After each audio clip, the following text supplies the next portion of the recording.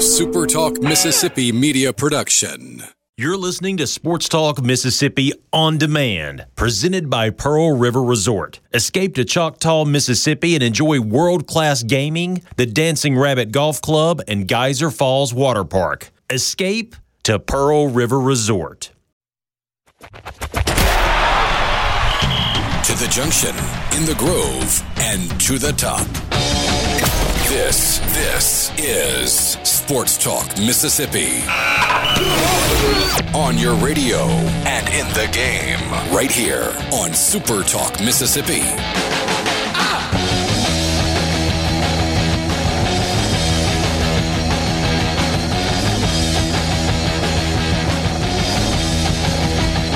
Here we go, middle of the week, Sports Talk Mississippi, Wednesday afternoon, 3rd of June. Thanks for being with us. Richard Cross, Michael Borky, Brian Haydad, Brian Scott Rippey. You can always be a part of the show on the C Spire text line. The number is 601-879-4395. At C Spire, they're not just saying they care, they're taking action to show it through COVID-19, and every day, now more than ever, Mississippi needs to stay connected. And C Spire is working to make that happen. Whether it's offering free wireless data for educational websites or connecting businesses with the tools to work from home, they're even partnering with UMMC to turn the C Spire Health app into a free virtual triage center for anyone experiencing symptoms related to COVID-19. You can always learn more online at cspire.com/cspirecares. We are glad to have you along this afternoon. Again, the number for that C Spire text line is 601-879-4395. You can also shoot us a tweet on the Sports Talk Mississippi Twitter feed at Sports Talk MISS. Michael Borky, what's up? I learned today, I told Rippy this morning that I learned today that home warranties are a godsend. Oh, yeah? Water heater. What broke? Done. But our real estate agent, when we bought the house, unknowingly to me, got us a home warranty. And I didn't know that until a couple of weeks ago when they sent me an email saying that it was about to expire. Now, I wish I would have known because I did some washer and dryer stuff that I would have liked to have, had known that. Had somebody else pay for? Yeah, that would have been nice. However, I renewed because I was like, oh, well, that would have been nice to have before, but thank you for reminding me. I renewed it like 10 days after the new contract went into account. Water heater dies. Saved my life. Having a great day because of that. So did it just die or did you have a flood? It is a 16-year-old unit. It's done. Okay. And that's not like a ridiculously expensive repair, right? No. Certainly not when you have a home warranty. It is a one flat fee that I'm very happy to write that check for. But yeah, I mean they're not sending me a high end one. But I looked up on Google. The high end ones are anywhere around $1,000, $1,500 in the super high end. I'm not getting that good, but certainly more than what I'm writing the check for. There you go. And if you're a home warranty guy, you want to sponsor the show, call me. I'm just saying your service is incredible. There you go. I don't know that I have a home warranty. In fact, I'm pretty sure that I don't. Maybe that's something I should look into. Mr. Haydad, good Wednesday afternoon. How are you today, sir? Man, just rocking along. It's been beautiful for most of the day. All of a sudden, cloudy and raining a little bit, so almost makes it feel like summer. Like it's hot and muggy and raining, and when it rolls out of here, it'll be even hotter and even muggier. So summer in Mississippi has arrived, even though I guess technically on the calendar we've got, about 3 more weeks before we go from spring until summer. That's a shame. Did you get your hot yoga in today? I just got hot today. I went somewhere and I came home. I was like, I'm going to put on some shorts. I had on jeans. It's like, this is just too hot. I'm going to put some shorts on. Yeah, I think when the high temperature for the day is 90, it's probably time to be in shorts on a pretty regular basis. So I am. There you go, Rippy. What's up? Not a whole lot. Just hanging out. Started to rain, but not too much. Yeah. So, if you are an NBA fan like Michael Borky, I know you are, and Rippy, I know you are, and Haydad, maybe you're a Lakers fan, but not necessarily an NBA fan. Is that fair? Is that a fair way to couch it for you? That's not fair at all. I like the NBA. Okay, just NBA fan, period, with a special passion for the Lakers. Right. Okay. Well, fair enough. And then I'm, okay with the NBA. I'm not for it or against it. I just, kind of watch it if it's on, but don't necessarily plan my day around it. But good news, Borky, on the NBA front, more of kind of what we've been talking about for the last couple of days. Looks like it's all going to come to fruition. Yeah, remember a few weeks ago when we were talking about every news release is nothing and they're not moving forward? This is the opposite. They actually, we got the clear picture of what the return to play is going to look like. And based on the conversation that we had yesterday, if you were listening to the show, that vote is going to pass. I think it was the Nuggets general manager that said, we all imagine that Adam is speaking about the commissioner is sick of hearing our ideas by now, so whatever he puts in front of us, we're going to sign. So this is going to happen. It's a 22-team playoff, and it will feature all 16 teams that are currently, or not a playoff, but a return to play. It'll feature all 16 teams that were currently qualified for the playoffs, and then a cutoff. And the cutoff is only going to bring the Washington Wizards from the East, and then to fill the rest of the 22 are going to be the teams from the West that we talk about. New Orleans, Portland, Sacramento, San Antonio, Phoenix are the additional 5. And they're going to play 8 regular season games only against each other. So what they're going to do is look at the schedules. And you're going to play the next 8 games, and there's going to have to be some tweaking here for the East teams. But generally, your next 8 games against teams that qualified for this final 22. So all of New Orleans' matchups, they're done. All of Memphis's matchup, it's already decided their next 8 games were going to be against teams in this 22-game slate. After that's over, you will look at the standings, and if the 9 seed is within 4 games of the 8 seed, they will go to a play-in. And the 8 seed only has to beat the 9 once. The 9 has to beat the 8 twice. If there is a greater than 4-game separation, which is probably likely in the East, that's your playoff team. So everybody that has been called up has a chance to make the playoffs. They will all be playing each other. They all have something to play for. And we're off and running. 2 months from now, but we're off and running. All right, let me ask you this.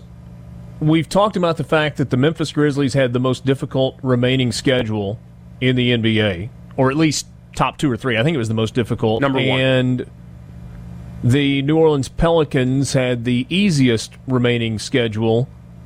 This kind of levels the playing field on that a little bit, doesn't it? It does, and in the way it works out, New Orleans plays pretty much all of their games against teams that they're fighting for position for. So here is, if that goes to chalk, New Orleans will play Sacramento, Utah, the Clippers, San Antonio, Memphis, Sacramento again, Memphis, and Orlando.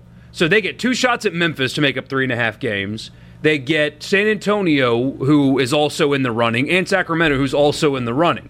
Whereas Memphis has to play Portland, who's in the running, Utah and San Antonio, which helps, but they have the Thunder and the Bucks in those 2 games against New Orleans. So the schedule, even in this condensed version, still favors New Orleans here. And then teams that are at the top of the standings already, they're going to play. Everybody's playing 8 games, right? They are. It's now just a jockeying for position. So Milwaukee, for example, probably doesn't have a whole lot to play for, with the exception of getting your team back into game shape. But when you look at the West, 2 and 3 is separated by a game. 3 and 4 is separated by 2 games. 5, 6, and 7 are all even right now. So those 8 games are going to determine playoff positioning. But the big question is, well, who cares, because there's no home court advantage if you're playing in neutral sites, and they're experimenting with ways they could give an advantage to the team with the higher seed, including a first pick of what resort they stay at. So the Bucks, who have a 6.5 game lead in the East going into this over the Raptors, are likely to remain the number 1 seed, but in reality, whether they finish 1 or 2 probably doesn't make that big of a difference, because they're either going to be playing Brooklyn or Orlando or the Washington Wizards if they were to play themselves into that last spot. So it's going to be a big advantage for them regardless. The bigger issue would be once you get into the second or third round of the playoffs, but frankly, you're going to be playing a good team at that point anyway. Oh, yeah. I mean, and everybody's good at this point. Even Washington, who's far back and they weren't playing particularly well, they still have a couple of guys that can put buckets on you any night. So even they can beat you if you don't bring your A game. But I like this. I wanted the World Cup stage, group format, whatever, more because I think that's more entertaining. But if practicality and legitimacy were a concern, this year's always going to feel weird, but this format at least feels like whoever wins has the most legitimate claim compared to every other scenario they looked at. To me, anyway. Because you give the teams that were close a shot to make the playoffs. You give everybody enough games to get themselves back into game shape, and the playoffs are going to look the way they were always going to look. So, is it going to be all Disney World resorts? Appears to be the case, yeah. So if you're the 1 seed, you may get to choose the Grand Floridian, and if you're the 8 seed, you're maybe staying at Old Key West. Yeah, something like that. None of which are bad places, but I guess some are maybe more desirable than others. All right, so just getting started with you at Sports Talk Mississippi, streaming at supertalk.fm. We will take a quick timeout and be right back with you.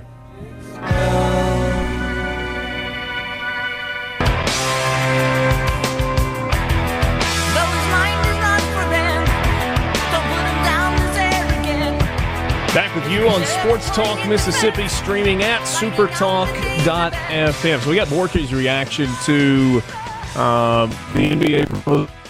I think was first. You also had Adrian Wojnarowski kind of putting out the information on Twitter and on ESPN earlier today. So let's get the two of your reactions, guys. We'll start with you, Haydad. I mean, we knew it was happening at the very end of July, but this format, what do you think about it? I like it. You know, I think it's sort of creative, and I knew they weren't just going to be able to, go back to what was, they weren't going to be able to say, okay, we're finishing the regular season, everything's going to be normal. They had to do something. I feel like this is a pretty good idea.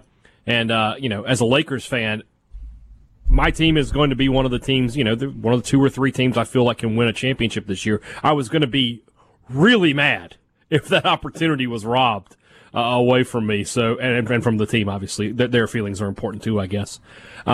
So yeah, I'm excited for it. I want to see how it plays out. I'm all for tinkering. I feel like the NBA playoff system is a little broken's not the right word, but I mean, the best of 7s in every round, and you have so many terrible teams making the playoffs, usually in the East. I wouldn't mind seeing a little shake up to try to find a better way. Rippy, your thoughts? Yeah, I mean, the biggest issue they faced here was how many teams to bring back and how to incentivize the teams that were on the outside looking in, and giving the 9 slot a chance to beat the 8 doesn't jeopardize, I guess, the work of the 7 seed, which in this case is Brooklyn, and really more geared toward Dallas, who's 13 games above 500 and not anywhere close to the rest of these teams. So I think they did a good job incentivizing everyone, because the Phoenix Suns are 6 games back of the 8 seed, but only 2 back in the loss column of the 9. And so obviously they were not making up 6 games of ground in 8 games. That would have just been pointless to have them there. So I thought this was a creative way to keep the legitimacy of the normal playoff system while also incentivizing the, from 1 to 22, because everybody else has to play for seeding. And while the 2 top seeds probably don't really have to, it incentivizes most of the teams that they brought back, which I think was difficult to do. So good job on them. There was an idea floated out about giving the teams that would have had home court advantage special treatment, if you will, beyond the ability to pick a resort. I mean, there's the idea that they haven't quite decided on yet, like potentially extra timeouts or an additional review. Because in the NBA, if you didn't know this, a coach can challenge a call 1 time.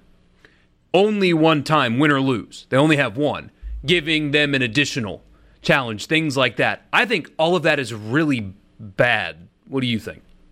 There's no reason to make it gimmicky. If you were a better team and would have gotten home court, then you should win on a neutral floor. Yeah, you don't get 4 home games, but you don't have to go in someone else's building 3 times either. So, if you're the best team and you're the best seed, you should be able to win 4 games on a neutral court, no problem. Don't change the game. All right, you want to change the format of the playoffs, that's one thing. Actually changing what's happening in the game, that is a bad idea. I would not be in favor of that. Plus, the challenge thing has been a total flop anyway. It's about as bad as the NFL's PI rule. None of the coaches understood it. It doesn't. Well, I get the idea in theory, but the execution was very bad, and the coaches didn't understand it. It was not going well in the normal flow of a season. It seemed like almost every night on NBA TV you had some coach looking like he had just smelled a smell that he didn't understand, like with his face while they were doing the challenge. Like it literally happened almost every night. So no one really understood that. I don't think adding another challenge is going to make anyone feel better, or timeouts or whatever. There's already too many timeouts in basketball anyway. So I don't agree with that either. I just think, the incentive to me here is if you're either of the Los Angeles teams or Milwaukee, if you win 12 games, or I guess that would be, 12 games, on a neutral court or whatever, to me that would be almost more legitimate, just because it's a hell of a lot harder because you're not getting home court. Yeah. That challenge, I don't understand the not returning it if you get it right. Why should you lose a challenge if you challenged correctly? I don't understand that. But anyway. Stoppage of play, I think it's one of those deals. What if you challenged it, I can't remember if there were a time restriction on it, but if you needed a 30-second timeout or something late in a game and didn't have one, just throw out your challenge that you know you're going to lose and talk to your guys on the floor. Ooh, that's a really good point. Remember Jason Kidd having the dude spill a cup of water on him so he could get another timeout? You don't really need to give them excuses to stop the game more. Couple of texts here. Jeff says he's pretty excited about it and he doesn't even care about the NBA. That's the only qualm, if you will, that I have with this is that they are starting so late. And I understand why it happened and why it took so long. I really do. And it is nice that once the actual playoffs begin, so after the 8 games are done, the players are going to be allowed to welcome immediate family, like wife and kids, to stay with them. And that's really cool. And that wouldn't have happened if they started 2 weeks ago. So I understand why they're doing it, but that's the one hang-up I've got is if it goes, it will go to the NBA Finals. They're going to be competing over the weekend with not only college football, and there's a massive slate of games. I don't remember them all, but there's a really good slate of games that weekend. I think it's Auburn, LSU is that weekend. So a really good slate of college football. You're never going to beat the NFL. You've got the U.S. Open or the PGA Championship that weekend. It just... them delaying this is now, in Major League Baseball playoffs, potentially also, if they get their act together, will be on at the same time. It just feels like they kind of shot themselves in the foot here because they've never competed in the postseason with football before. That's what baseball does, and it doesn't work out for them all that well. So that's the one thing that I don't like about this. I appreciate the league being unified because this went a lot easier than it did with baseball. I appreciate that they're getting basketball back, and also I appreciate that they found a way to get Zion to play. But starting it when they are is going to take eyeballs away from them, and I think that's a mistake. Yeah, I don't know. I guess they just feel like this is the best way to get everybody, to give yourself the best possible product in terms of getting guys back in shape, in playing conditions. I feel like it was sort of a no-win situation for them. They were gonna, they at some point they were gonna have to go up against football a little bit, and this is just sort of the best they can do. It's and the people who want to watch are going to watch. The fans of the teams are going to watch, and they'll have some weeknight stuff going on. Especially, I assume we're going to get to it with it looking like MLB maybe not even happening. It may just be between them and football, and they'll still do okay, I think. I don't get the delay. I get it takes time to build whatever they're trying to build down in Disney, but if you brought players to camp Monday, you could have a 3-week training camp and then start on June 29th. Yeah. You're having almost 5 weeks after that in between. I don't get that. Richard Wiggins says, good explanation because I couldn't understand it when I read about it earlier. Richard, it took Rippy in that It was this worded morning. terribly. They called it a play-in tournament. Like, it was written as a play-in tournament for the 8 and 9 seed, but tournament implies more than 2 teams. That's what would hang up. If you just said play-in series or game or games or whatever, it'd have made it a lot more sense. I wish we'd have recorded that. Us trying to figure out what they meant. That would have been the best content of the week, I think. Kelso in Ocean Springs, our resident hurricane tracker. I'm not even kidding. That's what he does for a living. Says, go Wizards, and he reminds us to talk about Tropical Storm Cristobal, which is forming in the Gulf of Mexico right now. Oh, lovely. Oh, yeah, of course, right? Gonna probably, Kelso, help us out here. I think it's going to make landfall around the Mississippi-Louisiana border. It's obviously a very wide path right now because we're so far out, but it could potentially come right up the Mississippi River Sunday. And Kelso, reach out to me, my friend. I know you have before. Would love to talk to you about that as we get closer. Flies the plane that tracks hurricanes. How cool is that? That is very cool. Very dangerous stuff, too, so be careful out there, Kelso. He's offered to take me up on the plane, and I think, honestly, I would, just die of nerves. I don't know if I can handle that. We get a question here. What network that carries multiple sports, which one would they choose, college football or the NBA? Depends. I mean, for weeknights, they're going to choose the NBA. On Saturdays, course, yeah. they would have a decision to make. Isn't the answer college football, though? Like, if you have to choose, and they won't have to choose, but if they did, the answer is college football. Probably. Oh, I don't know. That's tough. Early in the season, you might go with, if you got the NBA playoffs versus like week 2 in college football, Now, I don't know how long it's going to progress, but if you got a truly huge matchup like LSU Texas is week 2, what's the choice there? I don't know. Yeah. Tay in Calhoun City says, bro, 10 days of action-packed sports during the NBA Finals. The sports fans win. You are right about that. We'll get Richard back next and continue with sports. I know, right? Sports Talk Mississippi on a Wednesday. Don't go anywhere.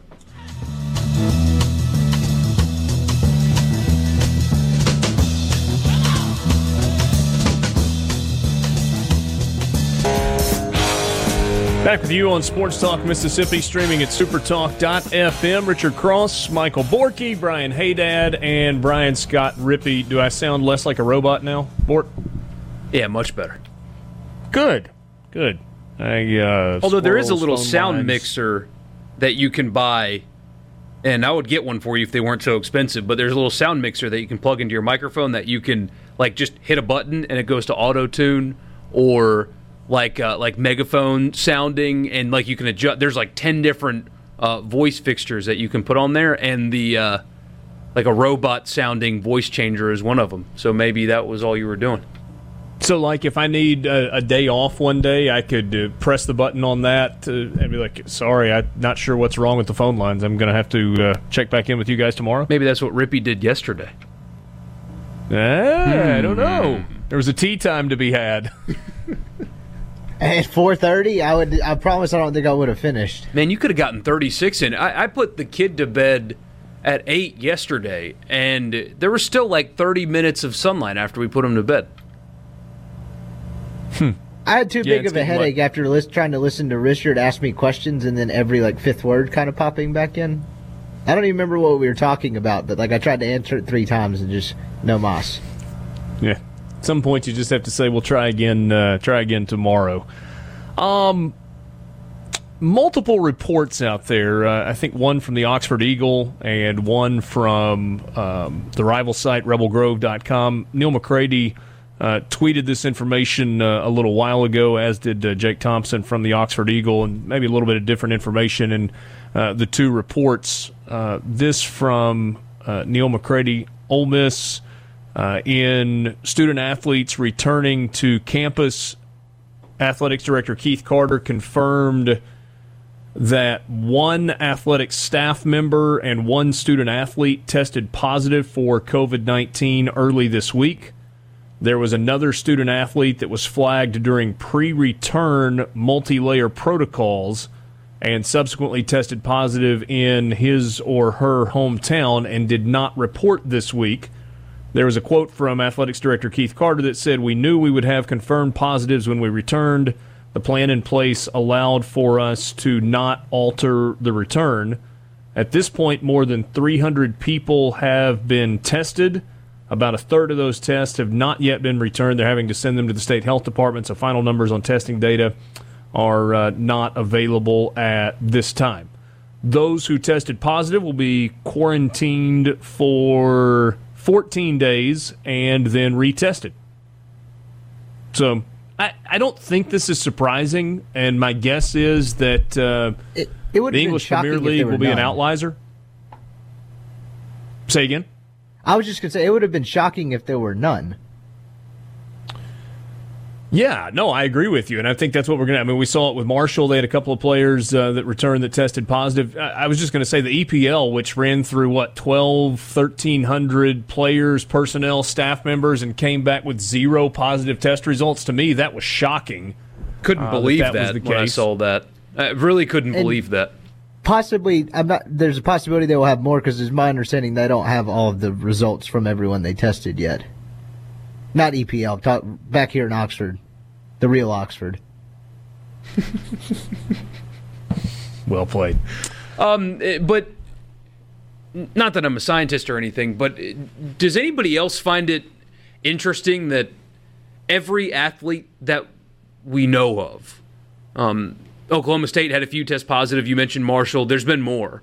Rudy Gobert was going to play the night he tested positive. Donovan Mitchell, same thing. I mean, every athlete that we know of, maybe I'm missing some, that tested positive has been asymptomatic. I mean that was the report out of Oklahoma State, is none of them have symptoms. Marshall, same thing. Correct me if I'm wrong, same thing at Ole Miss today. It makes me wonder if this thing really is a lot more widespread than we understand it to be. Oh, yeah. And then on the Jazz thing, it was the reason that I believe that Gobert, it was discovered, is because he had a couple, some mild symptoms, to whereas Donovan Mitchell had it, and I don't even think knew he had it. Yeah. Well, to me, the important part of this is the months of planning that went in to the return to campuses that are happening all across the SEC, across the state of Mississippi, and across the country. And so if you planned in a way where you expected you were going to have positive test results as you went through the testing process, bringing hundreds of student athletes back onto campus, then you don't go crazy when you find out somebody tests positive. If you didn't do any preparation and somebody tests positive, you're like, oh my gosh, what do we do now? We got to shut the whole thing down. You don't get that at all. You go, okay, this person tested positive. Here's the protocol that we put in place. We're going to do the contact tracing to see if they've come in contact with anybody else that we need to be concerned about. If the answer is yes, we'll handle that. If the answer is no, good, we can move forward. And there's nothing that you have to worry about other than just getting those players well. And so, I mean, hey, Dad, as Mississippi State goes through this process, kind of to the point that Rippey was making a second ago, I'll be surprised if we don't have some positive test results from players or staff members along the way. As LSU goes through the process, that'll be the case. As Southern Miss goes through the process. And we'll talk to Jeremy McClain hopefully tomorrow afternoon. I believe that's scheduled for tomorrow afternoon in the 5 o'clock hour. It's going to be a fact of life everywhere we look. Yeah, I mean, these athletic departments aren't different than any other business or any other place in America. People are going to test positive. It's just a question of, like you said, keep your head when that happens, have procedures in place, have a plan, and everything should be okay. If you don't have a plan, you don't have procedures in place, that's when you have issues. But I have to think that with 2+ months to prepare, that there is probably a very strict way of doing things, and people will be quarantined, and then they'll come back to the team. And it's sort of like what Borky said, except that broken ankles aren't contagious. But when a guy gets injured, you just he there's a procedure for that. Well, this is going to be the exact same thing. Wasn't it last year that Arkansas had a flu outbreak on the team? But nobody. And again, every time I bring that up, I have to say I'm not saying it's the same as the flu, but there was a procedure in place. Hey, these guys are sick, so we get them away from the team. It's just going to be the same thing. Keith in Scott County says they will most likely test positive after just 14 days. Okay.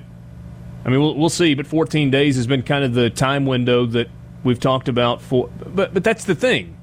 They're going into quarantine. They'll do follow-up testing. If they test positive, they'll stay in quarantine. If they are test negative at that point, that's when they'll be able to come back and kind of rejoin everybody else. Yep. And that's how it's going to have to be. And like you said, it happened at Ole Miss. Won't be surprised when it happens at State. Won't be surprised when it happens at Southern, LSU, Alabama. It's just this is what's going to happen. Yep. Have you heard, hey, Dad, any reporting in terms of how it's going at Mississippi State? I know you mentioned yesterday that you hadn't talked to anybody since earlier in the process. Know they've got their plans in place. We even saw some of those, I think, for the university's reopening with all of its departments and department heads and what was going to be allowed and what wasn't. Anything in terms of return to campus for athletes and positive tests? Haven't heard anything on that front, and I have to assume that means no news is good news. But like you said, we were a full, 5 days away from the start of workouts, and I don't know that everybody is back on campus just yet. So, I assume as people come back, and, if they've just done those tests, it's possible that the results haven't come back in either. So I will be really surprised if we get to Friday or Saturday and State hasn't released at least one person has tested positive. Jason says, it scares me how many people are asymptomatic and have been circulating here since January. Y'all notice how many deaths they announced from months ago. We have no idea how many people got this thing and didn't find, nor do we have any idea how many it's killed or maimed. That's terrifying, especially when we're just now testing, quote-unquote, enough. I get that, but at the same time, isn't that a little encouraging? Please understand, I'm not trying to go half glass full, but if we think that the permeation, I don't know if that's the right word or not, of COVID-19 is kind of everywhere, and yet in terms of the population at large, there is a statistically very small number of people who have been affected negatively by COVID-19. Is that not a positive? Feels like it should be. I'm kind of thinking out loud when I say that, but obviously as people continue to test positive, they're going to be quarantined, and it's going to be an issue, and they're going to continue to update the numbers and whatnot. But if lots more people, and I guess that's why we're doing the antibody testing as well that goes along with this, but I don't know. In some strange way, it's almost like it's more comforting if there are a whole lot more people that have... I don't know if I'm even saying that right. Sports Talk Mississippi, streaming at supertalk.fm. Take a quick time out and be back with you.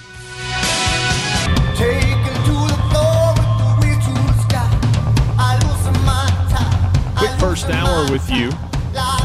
Sports Talk Mississippi, streaming at supertalk.fm.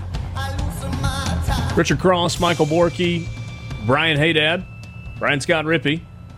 Cole Kubelik will join us on the Farm Bureau phone line a little bit later this afternoon. That's coming up at 20 minutes after 5. We'll talk some college football with him. We might even do some, not necessarily chalk talk X's and O's, but kind of get into what this season may look like. Not from a fans in the stands perspective, but games on the field. That'd be a different way to go about an interview in the times that we are in right now. Some of what's coming up as we cruise through the rest of the show this afternoon. Drew Brees catching a lot of heat. And we'll ask you if it's deserved or if you agree with Drew Brees. Another major figure in college football has passed away. Former Tennessee head coach Johnny Majors died at the age of 85. He was a member of the College Football Hall of Fame. His wife of 61 years made the announcement. Wonder how... Did the relationship with Phil Fulmer and Johnny Majors ever mend itself at all? They brought him back Any for idea, something. They brought him back for something up there at Tennessee, I want to say. So I have to. They honored him. Because I was there. That was the day they played Mississippi State. So I mean, he showed up to it. So I have to assume that they were at least on good enough terms to get him to come up there and be part of that event.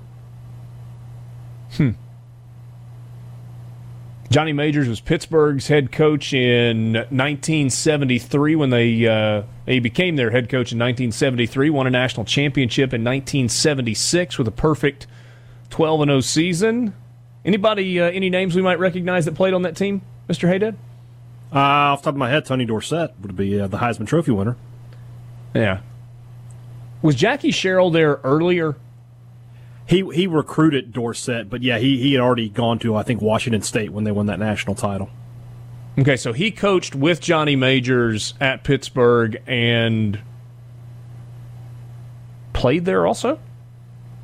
No, Jackie Sherrill played at Alabama. I knew that. But he did coach at Pittsburgh with Johnny Majors.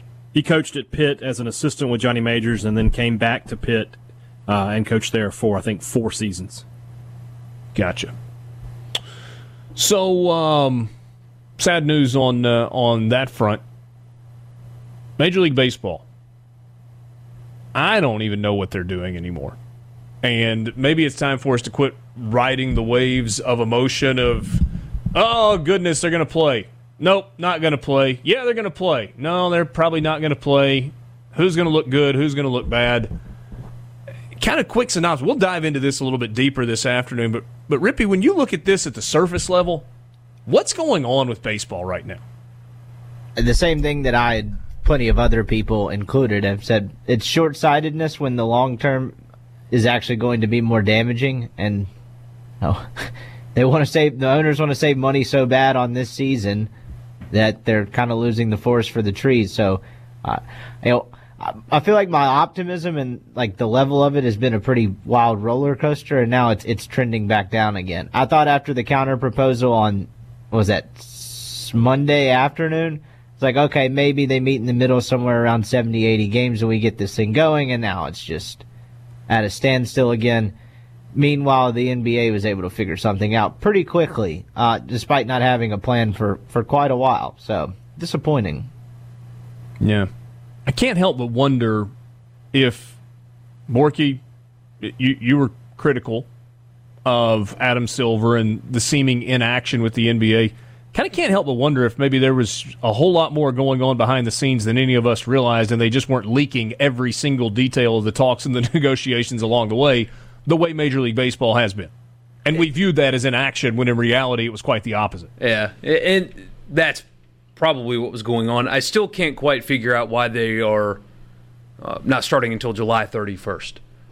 So I think that might make both statements true, because they are going to pass it unanimously tomorrow. I mean, everybody's all in.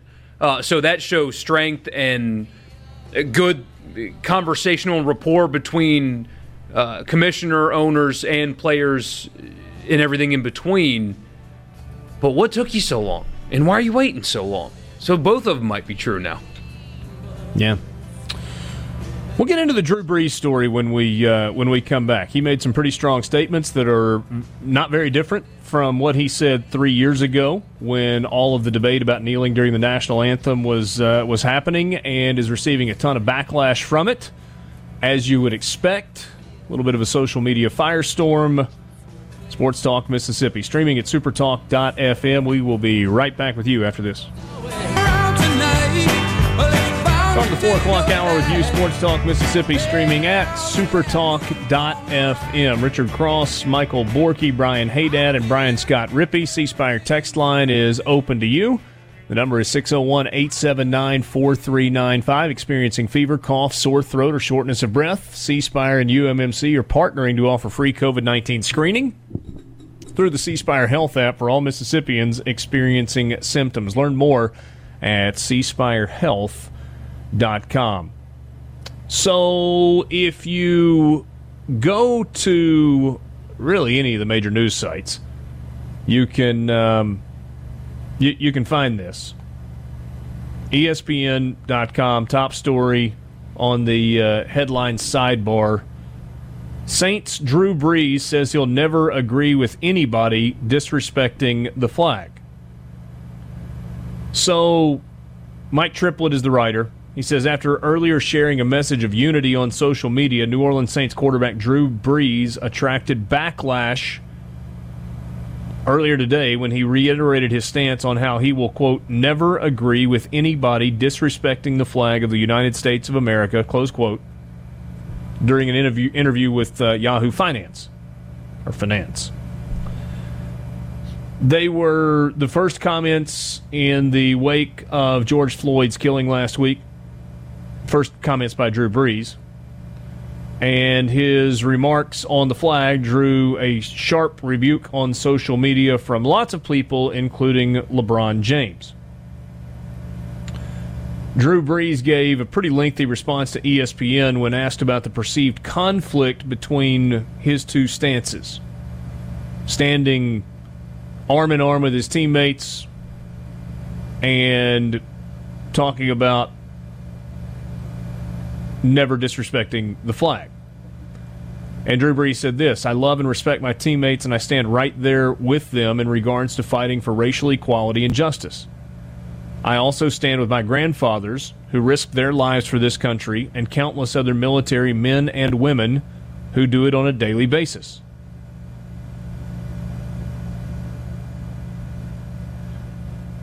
So,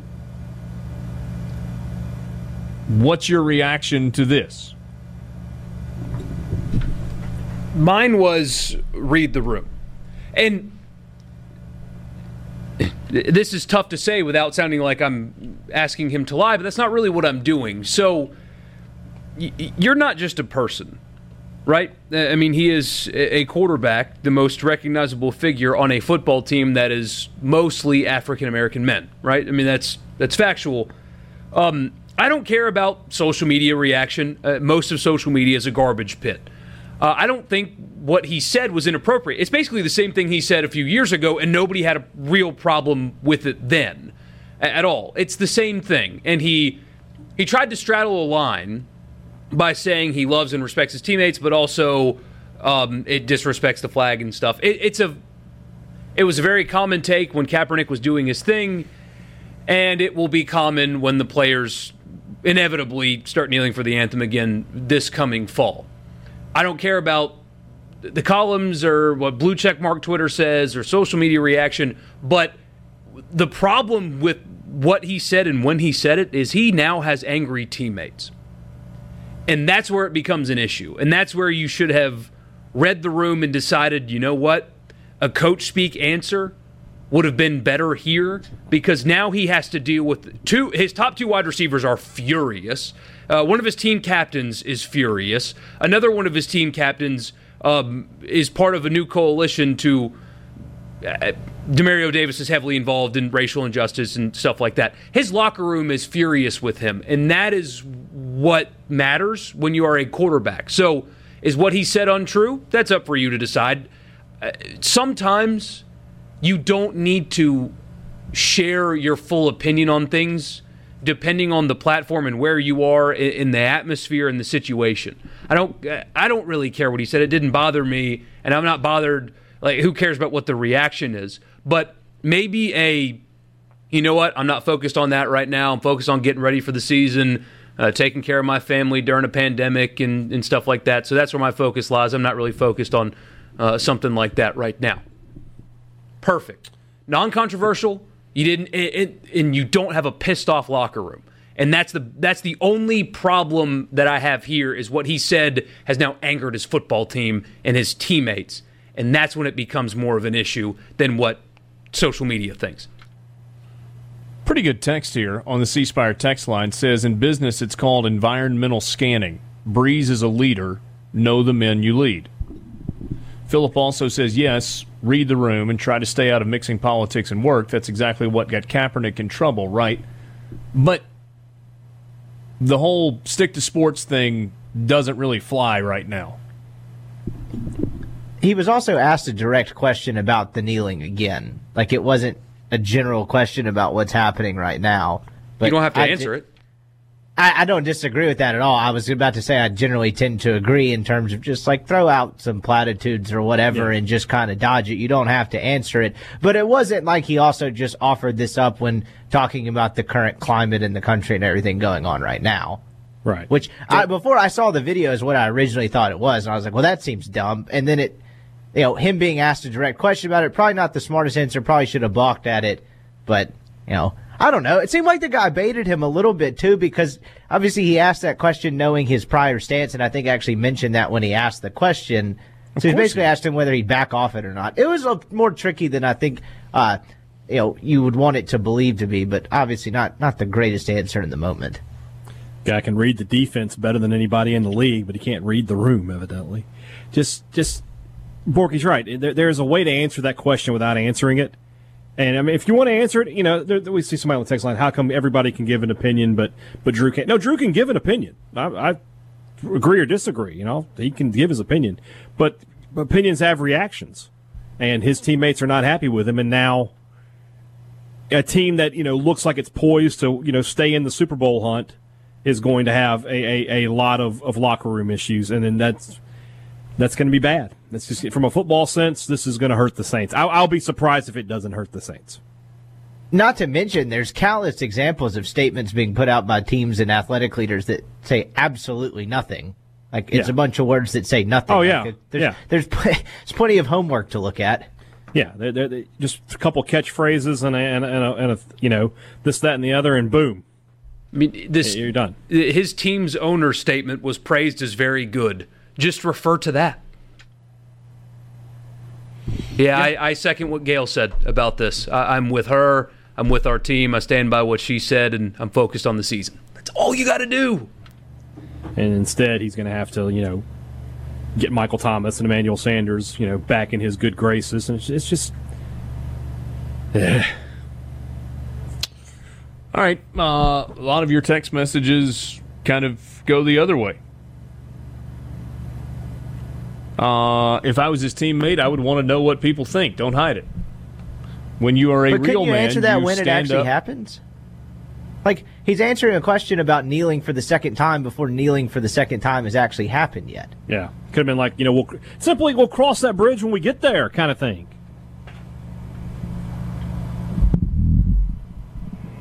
Is it... Could he have answered the question about kneeling simply as this? You're never going to see me kneeling during the national anthem.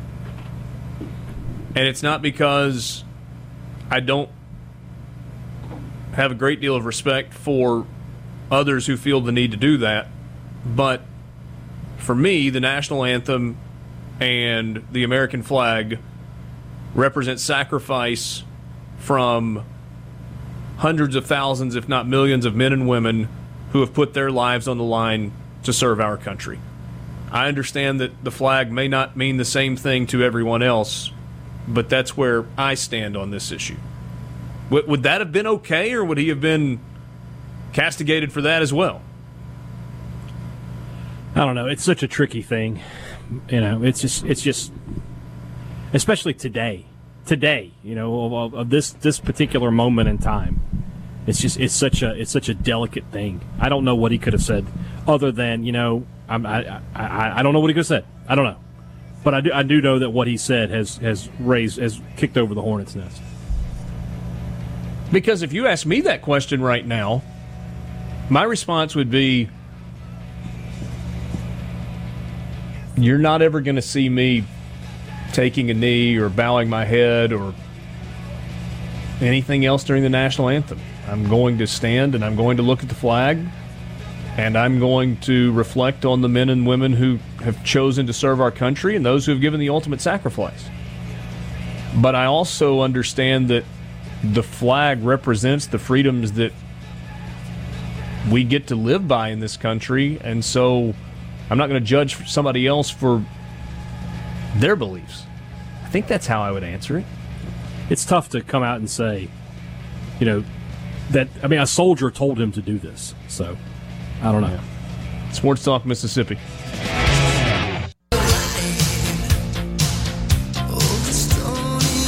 Text message from Thomas in Greenwood on the C Spire text line. Are his teammates actually angry with him, talking about Drew Brees, or are they virtue signaling and pretending to be outraged at what they are expected to be outraged at? Maybe I'm wrong. It's possible I am. But considering the relationship that Michael Thomas and Drew Brees had before this happened, I highly doubt that Michael Thomas is choosing to be openly outraged at his quarterback for no good reason. That just doesn't strike me as something that their relationship would have in it, considering how they are and have been towards each other and what they do for each other in a professional sense. I just don't see Michael Thomas as a virtue signaler when it comes to his quarterback.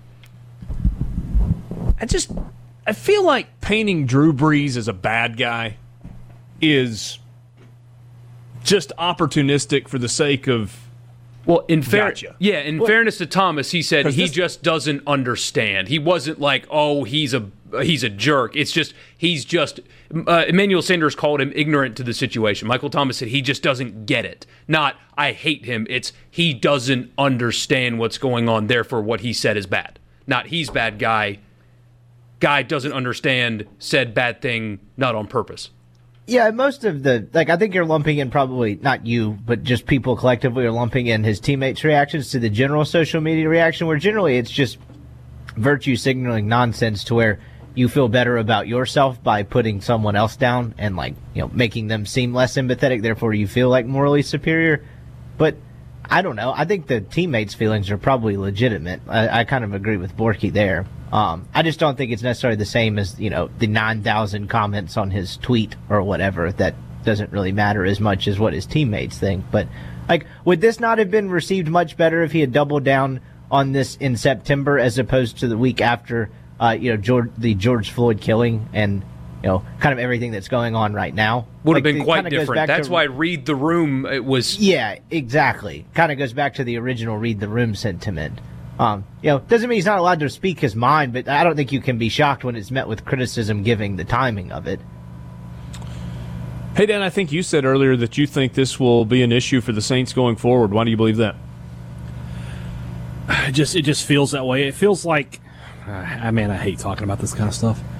It feels like the way things are in this country right now, that we are on the verge of some big kinds of changes. And I don't think people are going to be as forgiving about things like this anymore. And I just feel like his teammates aren't going to look at him the same. Because what's he going to do? He's going to issue an apology that's sort of what Rippey was talking about a few minutes ago. It'll have some buzzwords in it, and it'll sound great, but it will signify nothing. And we'll just sort of have to move on. I just don't know how, it doesn't seem like they're just going to look at him the same way anymore. And that's the quarterback, This isn't some backup offensive lineman. That's the guy that, they're supposed to rally around. I don't know if they're going to be able to do it.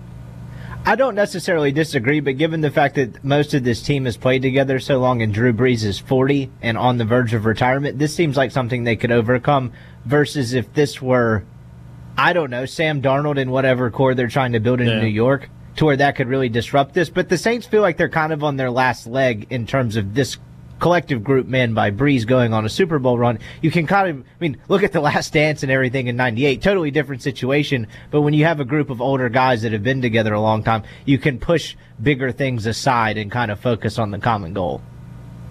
As a Saints fan, I hope that's the case.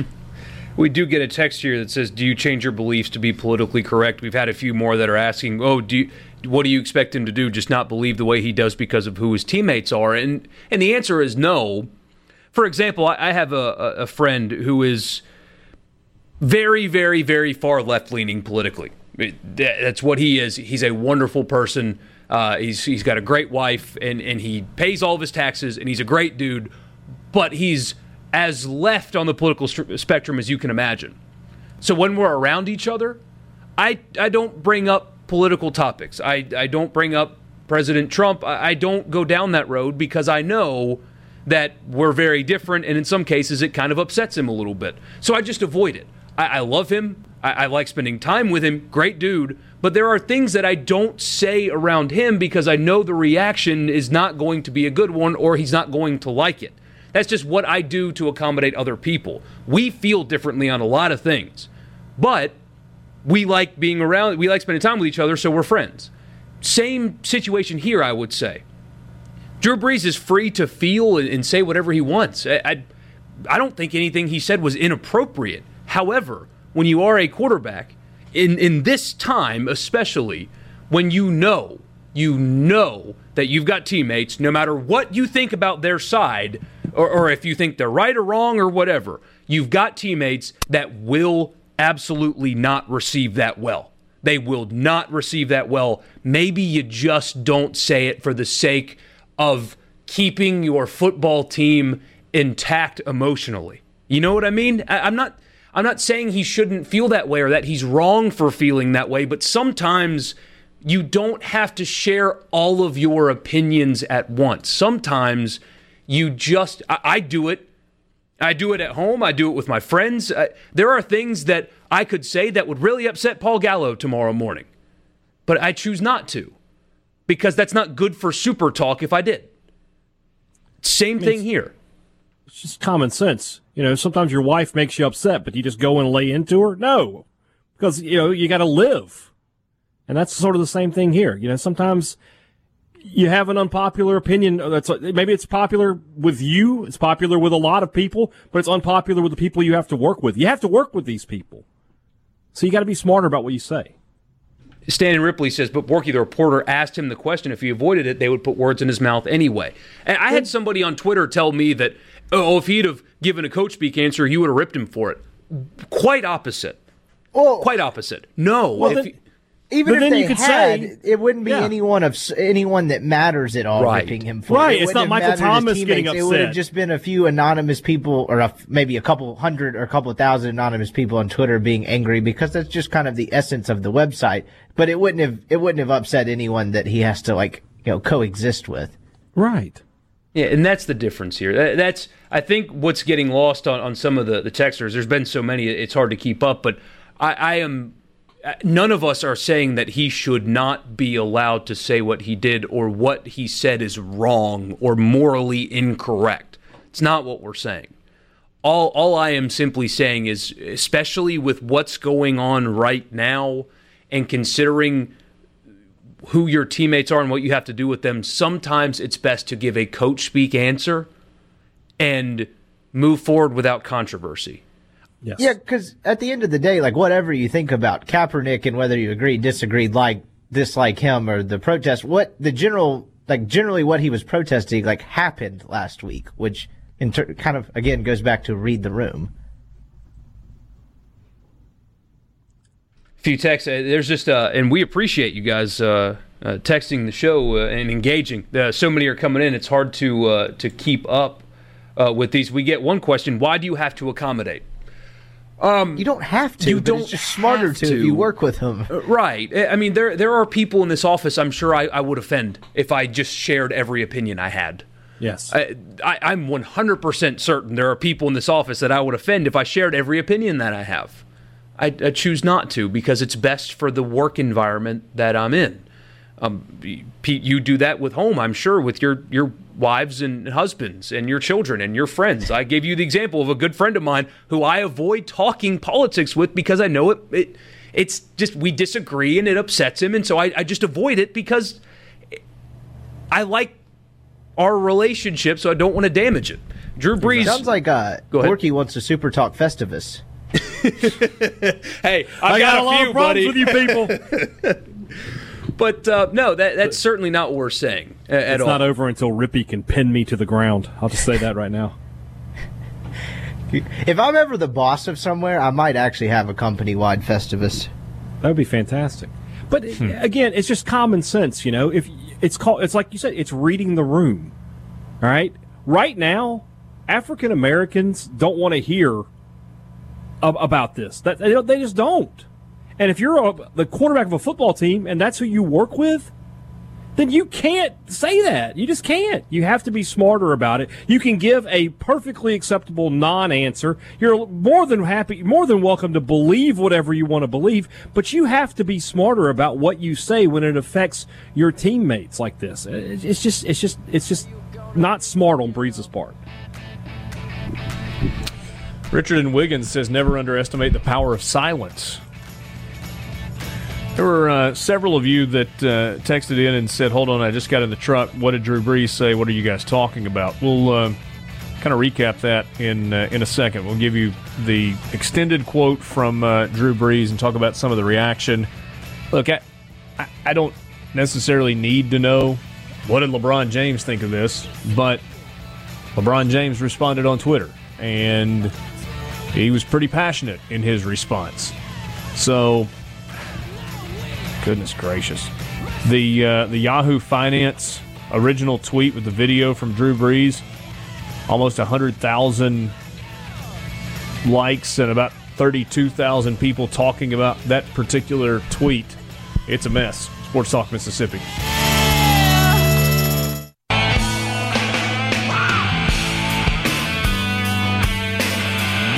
Back with you on Sports Talk Mississippi on this Wednesday afternoon. The story that seems to be getting the most attention today is the one surrounding the comments from Drew Brees. A lot of interaction with you and lots of strong opinions on both sides of this issue. There were a number of you that texted in and said, wait, what did Drew say? What are we talking about here? Kind of late to the party. So Drew Brees was interviewed by Yahoo Finance and was asked about the upcoming NFL season and the likelihood that players will kneel like they did 3 years ago during the national anthem and all of the controversy that went against with that. And how would he deal with it? What was his stance? And Drew Brees said that he will never agree with anybody disrespecting the flag of the United States.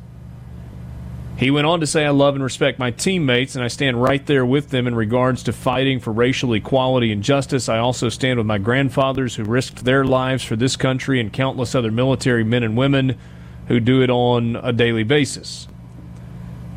NFL players across the league, teammates have been not pleased with Drew Brees' statement. LeBron James has spoken out about it on Twitter as well. Brees went on to say, I believe we should all stand for our national anthem and respect our country and all those who sacrificed so much for our freedoms. That includes all of those who marched for women's suffrage in the 1920s and all those who marched in the civil rights movements and continue to march for racial equality. All of us, everyone, represent the flag, same way I respect all the citizens of our country, no matter their race, color, religion. Nobody's going to hear any of that, though. I mean, it doesn't matter, I don't think, what else Drew Brees says. You would have to hope, though, that the people who he's closest to, his teammates, some of the other players in the league, his coaches, the ownership of the Saints, his family, his friends, that those people would listen to the rest of what he's got to say. Because you know that, like, screaming into the computer social media world, nobody wants to hear it. All they want to do is tell him how he's a terrible person and he's an idiot and he doesn't understand and he's privileged and all of those things. And it's almost like in some of this reaction, there's no amount of equity in the good that Drew Brees has done through his foundation and through charitable works. And I mean, as recently as just a month or so back, giving $5 million to help COVID relief and victims of COVID-19 that were struggling. It's like none of that matters for anything because he said something that was viewed as offensive today. And that just feels pretty darn unfair. It'll matter in the long term. Nobody will remember this as part of Breeze's legacy in 5 years, much less 10. No. I agree with that. No, it won't matter. The non-starter for people like Sanders and Thomas, it's whether or not you agree with the sentiment at all. They believe that the initial taking a knee during the anthem protest was not an intention of disrespect. Again, it was a Green Beret that suggested that type of protest to them. If anybody knows about military service and sacrifice and the American flag and all that stuff, it would be one. Those players believe that protest was one, not intention to disrespect the flag or the anthem. Whether or not you agree with them, it simply doesn't matter. That is what they believe. And two, they know, or at least they believe, that those protests are directly about police brutality. And I don't know if you've noticed, there is chaos in the country right now that began with an incident of police brutality that led to the death of a man. So, all of that being understood, again, whether or not you agree with it, that is what those players believe. That is what LeBron James believes. That is what the people that matter in this that are upset, that is what they believe. Social media is going to be outraged about anything, anything at all. They'll find a way to get pissed about it. But the stakeholders here, the people that matter, that is what the non-starter is. Once you say that the protest disrespects the flag, that's all they need to hear. They don't need to hear anything else because they know in their mind, like Emmanuel Sanders said, he doesn't understand why that happened or what that was about. And you can disagree with that fully. In fact, I do to a degree. But that is why they have that statement, and that is why they don't like it, because they believe that their teammate and quarterback does not understand where they are coming from and chooses not to. And again, doesn't matter whether or not you agree with it, that is what they think, and you're not changing their mind.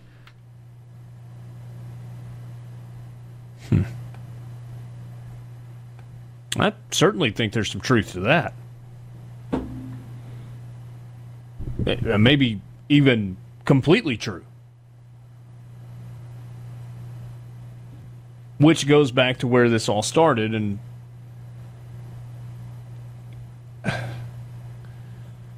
look, Borky, you started out, and hey, Dad, you kind of echoed it, and I guess you did as well, Rippy, when you said he's got to read the room a little bit better than this.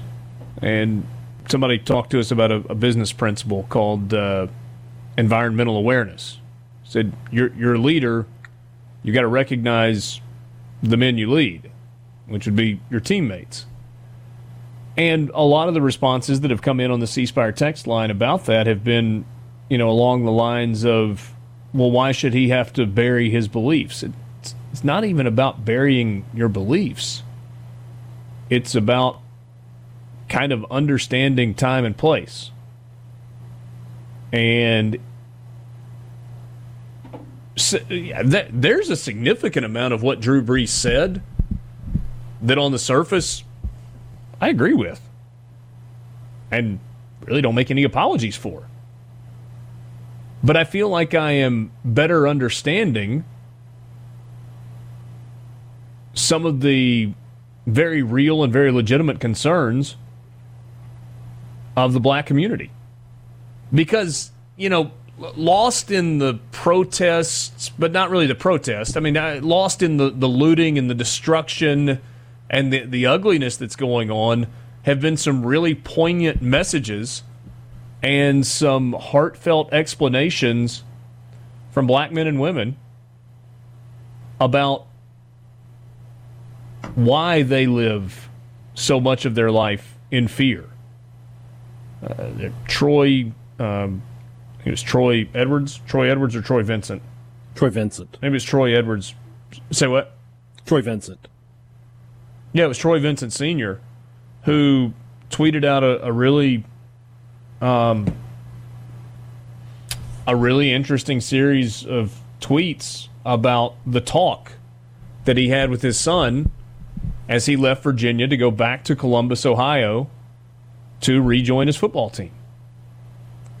And in the event that he were pulled over by a police officer, this is exactly how he should handle it. That he should turn his music off, that he should never have any sort of head covering on when driving down the road, that his car should be clean so a police officer isn't necessarily immediately suspect of what might have been in gum wrappers or candy wrappers that are in the floor, that he should have his license and insurance easily accessible and ready available, that he should keep his hands on the steering wheel, that he should only say yes sir or no sir or yes ma'am or no ma'am to the officer, that he should, before he does anything or makes a move for anything, say to the officer, this is what I am about to do, and then do it. And the whole point was he hopes that the country can get to a point where that's not a conversation that has to happen between African American parents and their children. And maybe I've had my head buried in the sand. And if I did, I'm readily admitting it right now. I didn't know that happened. Because that's not a conversation that my parents ever had to me. There are certainly conversations about being respectful to people in positions of authority, whether it's law enforcement or teachers or whatever. But we never had to go through a item by item, this is how you handle it if you get pulled over. I'm aware of that when I wasn't previously. And that's disheartening.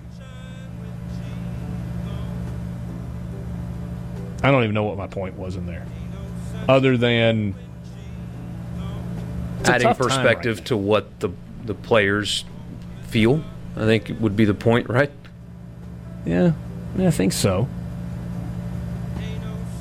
I guess where I started with that is, lost in the violence and the looting and the riots and smashed out windows and theft and all of that that's going on is some really powerful messaging that if we listen to, there's some pretty important stuff out there. And maybe some stuff that in the past I've kind of glossed over and moved along and just kind of rolled my eyes about. I'm not doing that anymore. Sports Talk Mississippi.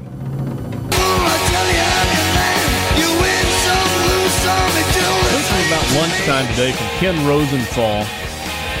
Major League Baseball rejected the union's proposal for a 114-game season and said it would not send a counter, sources tell The Athletic.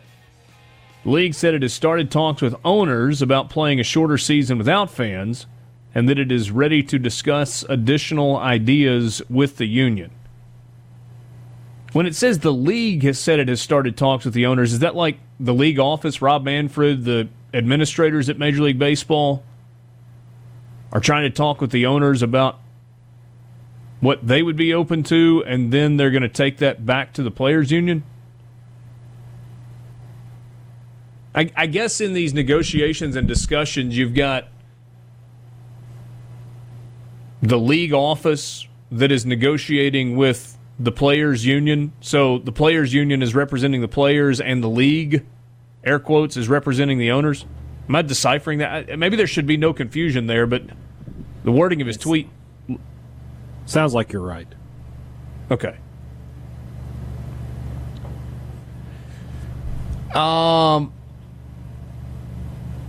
So in a story at The Athletic,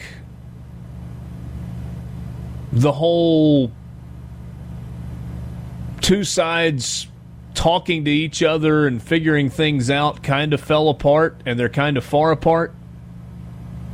That the whole 50 to 60 game schedule that Carl Ravitch and Jeff Passan broke in with on SportsCenter a couple of days ago was not a good faith offer, but was rather a threat.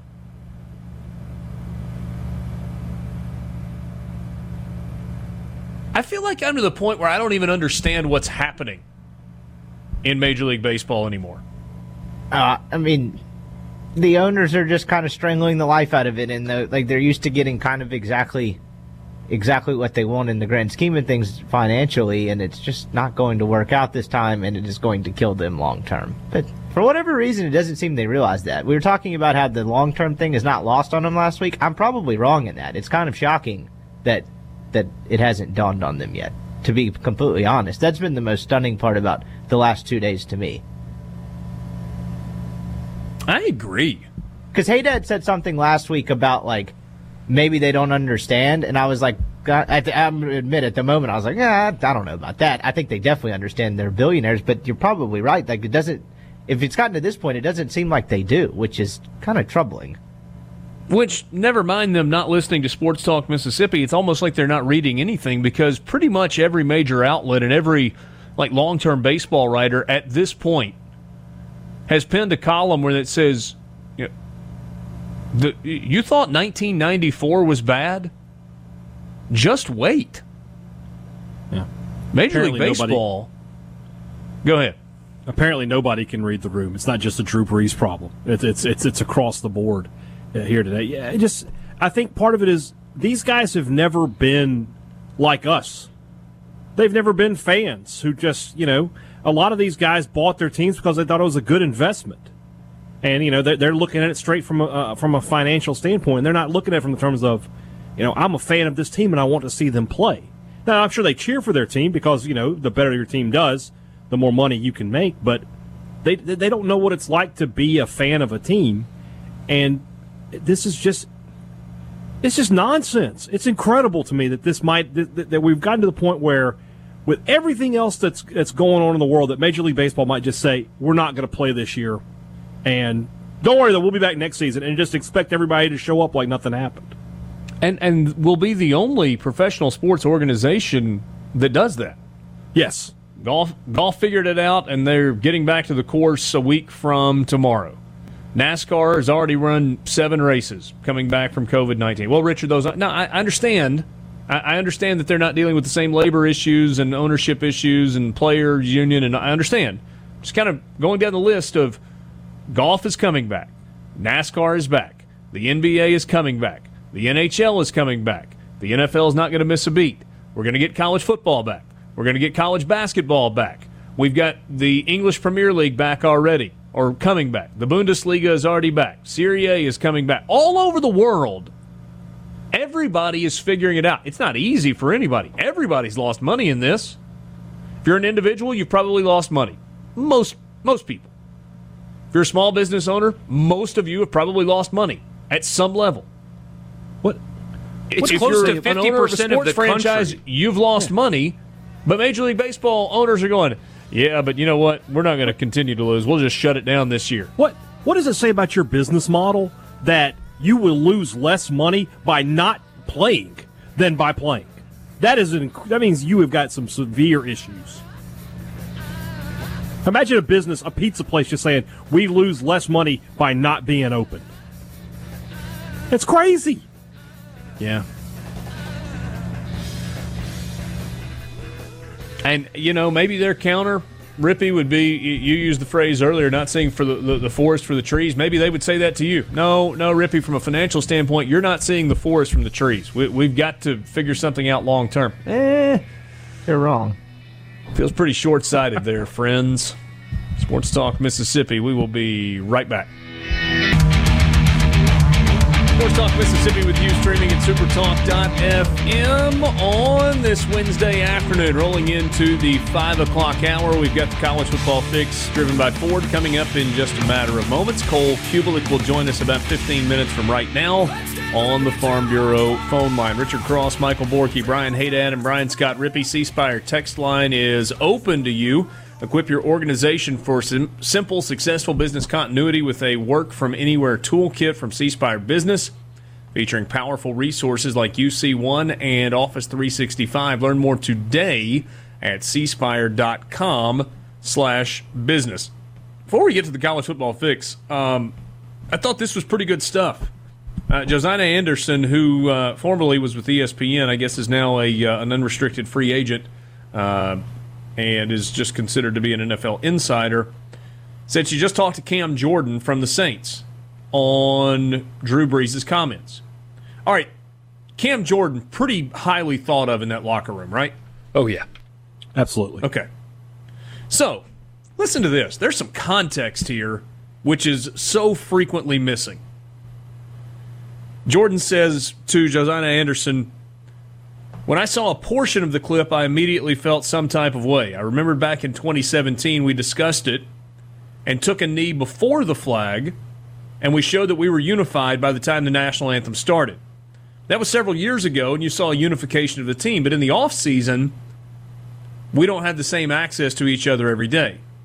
So I'm going to partake in the full interview he did with Yahoo Finance first and then discuss how emotions feel. I do know I've had an open dialogue with some of my teammates the entire time. We haven't gotten to include Drew yet. I dropped the ball there. I'm my brother's keeper. That's on me for not being more aware. Still, I want to watch this full interview." It's a pretty measured response. Yeah, from a guy that carries a lot of respect in the locker room. He's a bright guy. I don't know if you've ever, if they get eliminated from the playoffs, and he'll do summer work too with like NFL Network, and if they get eliminated, he'll do stuff with Fox. He's going to be a broadcaster when he hangs it up. Like really bright, like charismatic, witty guy. Makes sense. Has he ever been teammates with that tight end Jordan Cameron? I don't think so. His dad was a Hall of Fame running back, I think. No, he's not a Hall of Famer, but he was tight Vikings end. Hall of Fame. Steve Jordan, yeah, Vikings Hall of Famer, yeah. Not quite the same thing, I suppose. Malcolm Jenkins, their new safety, hadn't played with the team yet, posted an Instagram video in which he said, quote, "Sometimes you should just shut the up." And he has since deleted the video and said Brees has reached out to him and he still feels emotions, but at least the quarterback is making his rounds. Yeah, and I mean that's how this. I mean, and hey, Dad, going back to what you said earlier today, you feel like this could be a long-term issue. Drew Brees can make it not a long-term issue by dealing one-on-one with his teammates. I hope by that's not the case. airing anything out publicly, just by dealing with his teammates. I hope that's the case. I mean, but for some people, there are things that you can say that you can't forgive. I don't know if this is going to be that situation. I don't think it will be, but it could be. I guess that possibility is certainly in play as well. All right, time for the college football fix. Let's do that right now.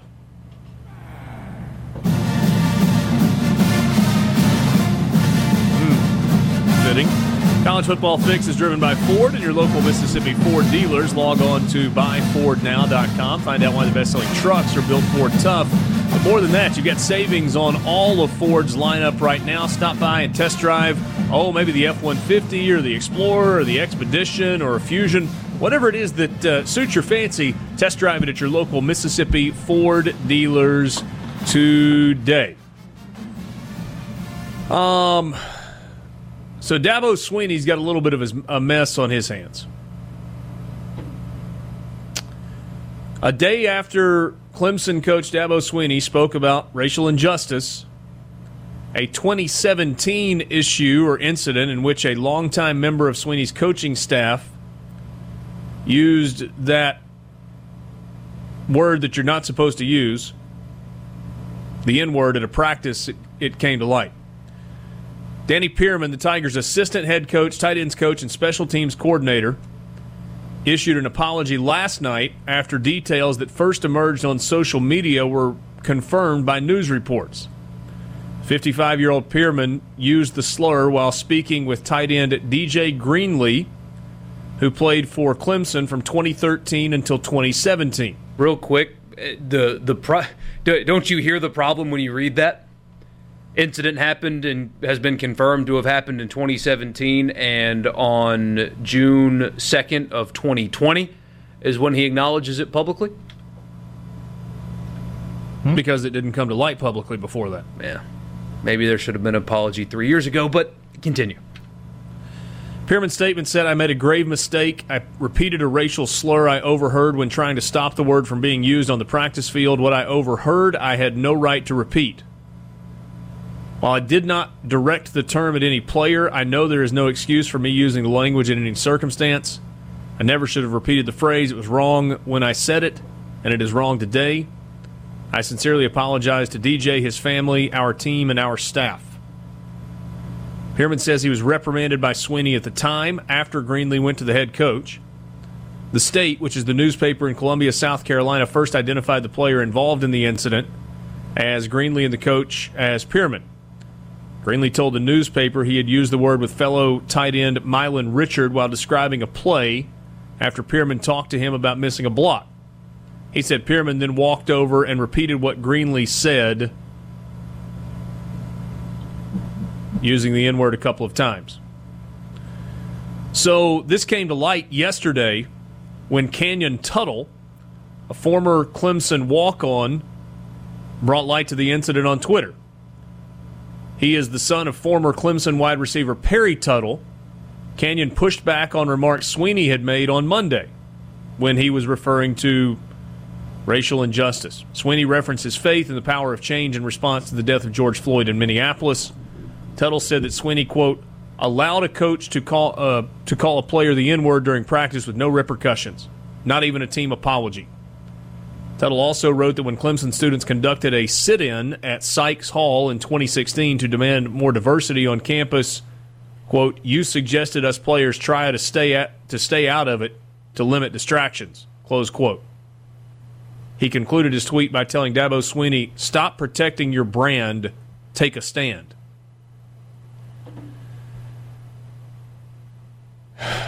Ooh.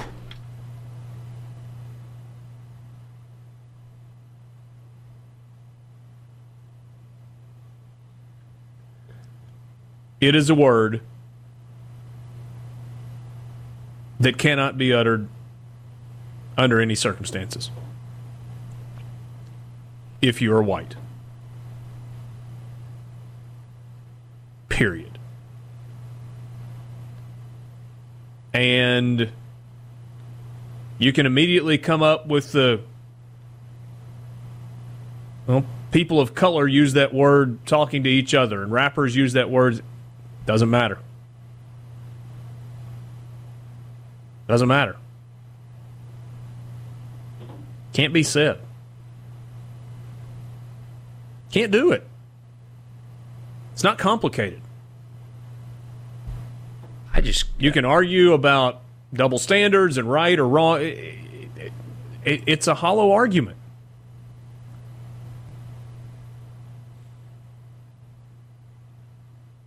But what do you do with this if you're Dabo Swinney?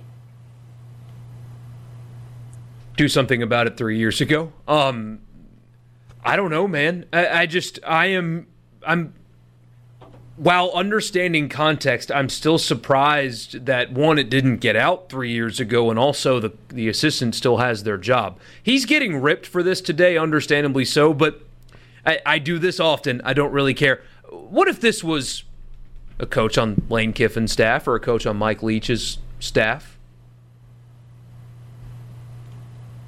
And that happened 3 years ago, and they didn't terminate that coach? What do you think the reaction would be?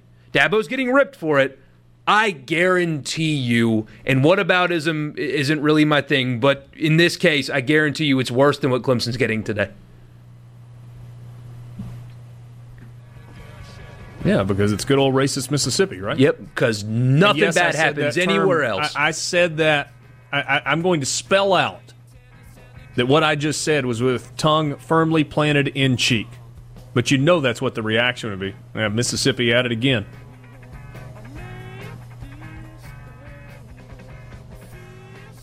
That's what the reaction would be. And call for termination of the assistant for sure, and maybe even the head coach.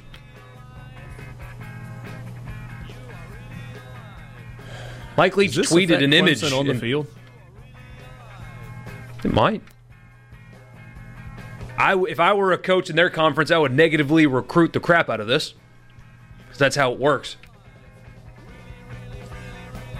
Sports Talk Mississippi with you, streaming at supertalk.fm. That's your college football fix. We'll talk with Cole Kubelik on the Farm Bureau phone line next. Back with you on Sports Talk Mississippi, streaming at supertalk.fm Wednesday afternoon. Richard Cross, Michael Borky, Brian Haydad, Brian Scott Rippey, thanks for being with us. And we welcome Cole Kublik on the Farm Bureau phone line. Check out favorites.com and go with the home team, Mississippi Farm Bureau. Cole, if it's okay with you, we spent a lot of time talking about a lot of really heavy stuff. I'd love to just talk football for a little while. Which is seemingly few and far between that's happening right now. That suits you okay? Yeah, I'd be good with that. What is LSU going to look like this year? Because they lose so much to the draft and to graduation and so many playmakers off of that team. It's not a roster that's bereft of talent, but it's going to look so different than it did last year. But I think it'll still be better than people believe. I think you have maybe the best offensive player in the country, not named Trevor Lawrence, coming back in Jamar Chase. I think he's going to turn into more of a go-to target where they design things from him, and he's not able to just take advantage of other players around him that draw attention. I think you're going to see a quarterback that maybe is not as dynamic as Joe Burrow, but understands the system because he's been in it, has an understanding of how to take advantage of matchups because they did it last year and he was able to watch it and absorb it. I think you're going to see a team that has maybe the best defensive player in college football returning, and Derek Stingley. The defensive line is going to be really good. Tyler Shelvin and Apuika and Glenn Logan, the middle of that D-line is going to be solid. And, you know, they got another probably first-round draft pick in Jacoby Stevens. That's going to be like a hybrid linebacker safety guy. So they've got players and they've got guys. And they had a lot of guys that played a lot of football last year. You said it won't look the same. But I think one thing that's going to be really important for LSU and that they have in their favor and in their benefit right now that not a ton of other teams have is what we just went through with this pandemic, through quarantine, guys being home on their own, guys not being around their coaches, being around their strength coaches. Culture matters a lot. When you have developed a culture of winning and good habits and expectation and maturity, that's what carries you through what we just went through.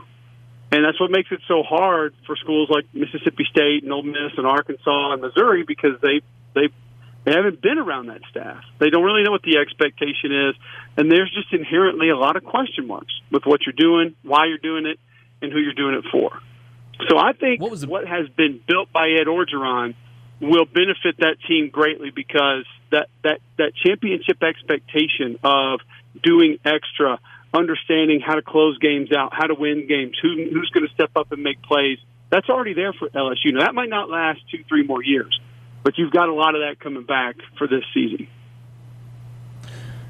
Is the loss of quarterback, running back, couple of wide receivers, tight end, Grant Delpit on the defensive side, is that a bigger loss for LSU, or is it the loss of Joe Brady and Dave Aranda? No, it's the bigger players. Loss. It's absolutely players. Those guys went out and made plays. I would have Grant Delpit down on that list of guys that were more important. I'd have Caleb Von Chase on ahead of him. I'd have Patrick Queen ahead of him as far as guys that meant more to that defense last year. I think Derek Stingley over the course of the year meant more than he did last year. I think the most difficult task they're going to have is going to be defensively because Dave was so good at having guys understanding conceptually what they were doing and why. And we got to sit down with him early in the season, and he told us how they were essentially revamping who they were because after the Texas game, they couldn't be what they thought they were going to be able to be. But he has that ability to communicate with players like that, help players understand certain things like that. That's why he's a great coach. He's going to be a good head coach. So I think the defensive side with Pelini coming back is their biggest challenge. Yeah, replacing the players is tough, but teams lose players every year. Trust me, they knew at different points in that season what guys weren't going to be back, what guys were going to have to be replaced, and they've worked through that, and they have an understanding of that. Now, it doesn't mean that you're going to get a guy who's anywhere close to what Joe Burrow was last year at quarterback, but let's take running back. And we talk about how big of a loss that was. I was literally sitting here laughing at LSU fans this time last year. This was running back you, and that's your guy? Clyde Edwards-Helaire is going to be your guy, really. And I thought that was something that might prevent them. I literally thought that position in and of its own might keep them from winning the West or winning the SEC. And then all of a sudden he's a first-round draft pick, and he was the best all-around running back in college football last year. So things happen, things change. There are guys who are ready that we just don't know about yet. And, Ed Orgeron's done an amazing job of developing guys. Nobody thought Thaddeus Moss would be the guy that he was physically, especially last year. Clyde Edwards-Helaire, didn't think he'd be that guy. We didn't know. I mean, you think about Patrick Queen. Like, why didn't we know Patrick Queen was going to be what he was last year? Well, he was sitting behind the number 5 overall pick the year before. I mean, when you're playing it behind a guy like that, you don't get a ton of opportunity. So there will be guys playing behind. They love their secondary. Cordell Flott is a kid from Alabama that was a freshman last year. They love his instincts, love the way that he can play. I think they like their young group of linebackers as well. I think the talent is not going to be a severe drop-off. It's going to be quarterback. If they get good quarterback play, they have enough skill, they have a system in place. Joe Brady's gone, but the system's not going to change. Steve's going to run it the way they ran it last year. I mean, he's got it. He's got the playbook. He knows why they did certain things, and maybe at times it's not as good, but it'll be close. And Steve Ensminger has been around. He's been around enough football to be able to draw it up and help make things happen. Let's stick with the quarterback position, but move to the state of Mississippi. We know it's going to be KJ Costello playing quarterback for Mike Leach. We don't know who the starter is going to be for Lane Kiffin, and obviously this spring might have gone a long way toward determining who that was going to be. You were big on John Rice Plumlee. We've talked about that in the past. Do you think he ends up winning the starting job? Do you think it's Matt Corral? Do you think it's Grant Tisdale? Where does this end up in your mind for Ole Miss at the quarterback position under Lane Kiffin? It wouldn't blow me away if it was Matt Corral, but let's keep in mind that Lane Kiffin took a tailback at Alabama in Blake Sims and put together one of the best quarterbacking seasons in Alabama football history. Now, granted, they targeted Amari Cooper 32 times a game, which that helps a lot. But I think Lane... The one thing that I need to know, that I don't know, because Lane told me face-to-face, he said, all those quarterback runs that you see, all that stuff that we put in, that's all Locks. And Mike Loxley, he does all that. And then Daboll told us that the next year. So who's his guy that can help with the quarterback runs? If he has that guy on staff that's proficient with it, that is progressive with it, and that can help get it installed and utilize it, then I think John Rice Plumlee is the guy. And I think there may be a point, because I don't anticipate the offensive line to be great. I mean, Nick Broker did some good things last year. That group's still going to be pretty young. And even though you have Jerrion Ealy, you got some good skill, I don't know if they're going to be able to go out and just run the ball because the scheme helped them run the ball so much last year. It may get to a point where, if it's even close from a passing perspective, that dynamic running ability that Plumlee brings, you're not going to be able to keep it off the field. And I'll stick with that. I just think that he brings such a dynamic change to your offense and what defenses have to defend that you're probably not going to be able to leave that off the field. You'll take 3 or 4 points off of your completion percentage. You'll take a turnover every 2 or 3 games instead, but you've got to have that dynamic capability. He can score from anywhere on the field. And I don't know if you can keep that on the bench if you're Lane Kiffin. All right, only got about a minute or so left. At Georgia, I mean, the expectation has been Jamie Newman as the starter, and then you get the JT Daniels transfer news. If he ends up immediately eligible, is that a competition, or is this Jamie Newman's job?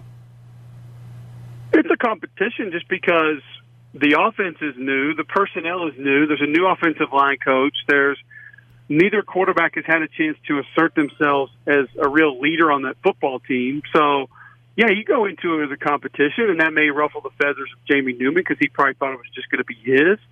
But I think I think we're going to see more quarterback runs, at least in the first half of this season, than maybe we've seen in a half of college football season the last 5, 6, 7 years. because that's a way to easily manage your offense. That's something that you can fall back on 8, 12, 15 times a game. That's just going to be easy pickings. If the defense is giving it to you, just pull it down and run it. I think you'll see a lot more Q runs, designed option runs, read runs, where OCs are going to feel safe doing that. So if Jamie Newman gives you the better option to be able to do that 10, 15 times a game, he's probably your better option because he can throw the ball. Now, I'm not buying into this whole he's a top 5 draft pick, best quarterback in the SEC. Like, a lot of people really need to take a step back and relax with that stuff. But he does have a good arm. He's pretty accurate down the field. But the ability to be able to run the ball and have some durability with it is what will most likely win him the job. Football Sandwich with Cole Cubelic. Cole, thanks so much. Enjoyed it, man. Talk to you soon. Sports Talk Mississippi. Be right back.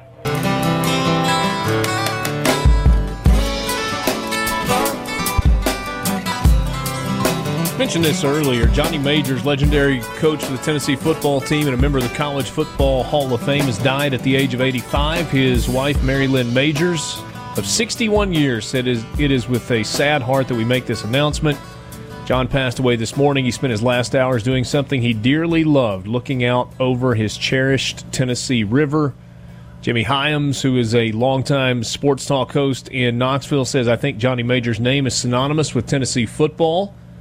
He went 185, 137, and 10 in 29 seasons as a head coach at Iowa State, Pittsburgh, and Tennessee. Native of Lynchburg, Virginia. He was SEC Player of the Year 2 times as a running back with the Vols in 1955 and 1956. College Football Hall of Fame as a player in 1987. First a head coach in 1968 at Iowa State. In 4 years, he led that program, then became the Pittsburgh head coach in 1973, won a national championship there in 1976. Hey, Dad, this might qualify for you. Johnny Majors is the first coach that I remember at Tennessee. Yeah. I lived in West Tennessee until I was 8 years old. I was born in Selmer, and then we lived in Dyersburg. We moved to Mississippi, to Oxford, in November of 1988. So I have some memories of, John Ward on the radio, Tennessee football, when we were in West Tennessee. And Johnny Majors was the guy, and was the guy before it was kind of semi-forced out by, I guess that was coup number 1 by Philip Fulmer. Yeah. There's been a second coup. There has. To become the athletics director, but are you kind of the same way? Like your first memories of Tennessee football were Johnny Majors on the sideline as their head coach? I want to say Darrell Dickey was the coach before that, but I think I just know that. I don't remember that at all. Yeah.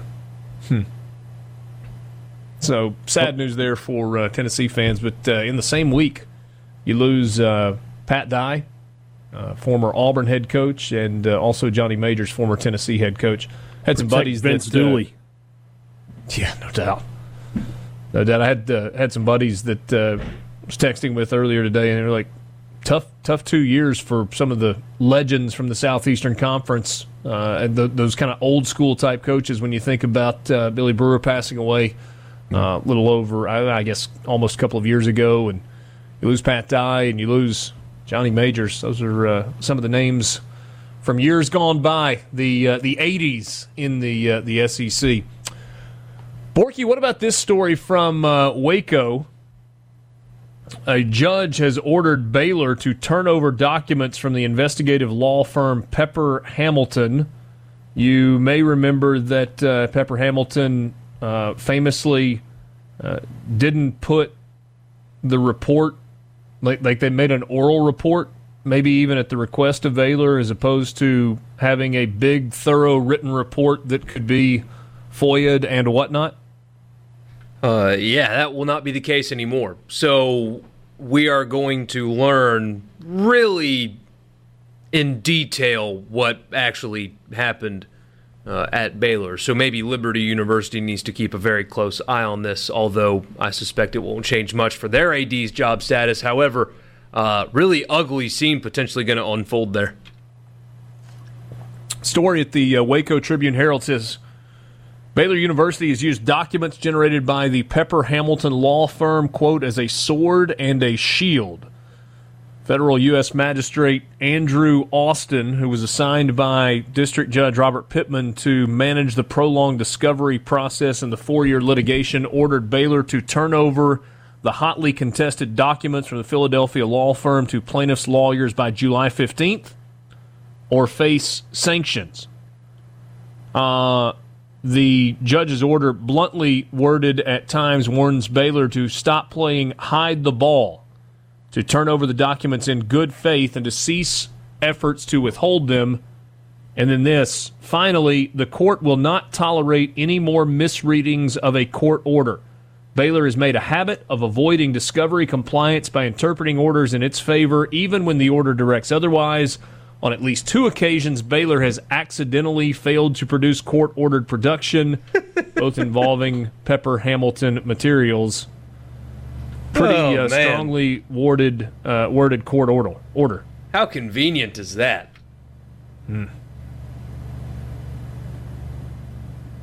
Wonder what Chip and Joanna think about that. The magistrate went on to say, prohibiting reference to Pepper Hamilton's work, quote, would require witnesses to testify in half-truths in order to pretend that Baylor conducted its own investigation and originated its own policy reforms.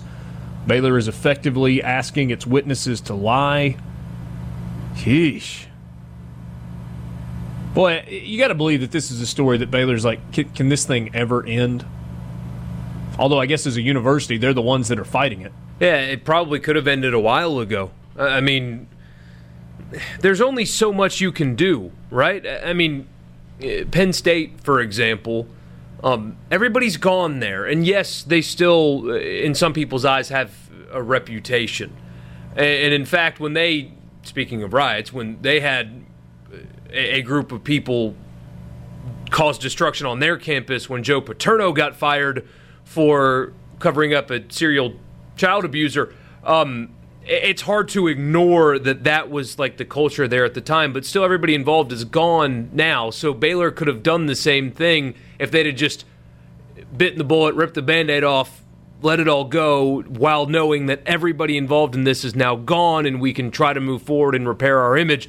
They've kicked the can down the road, and now it's still getting talked about, and it's going to be really ugly when this thing comes out. And this could have happened years ago when they were in everybody's news cycle, and now here they are again.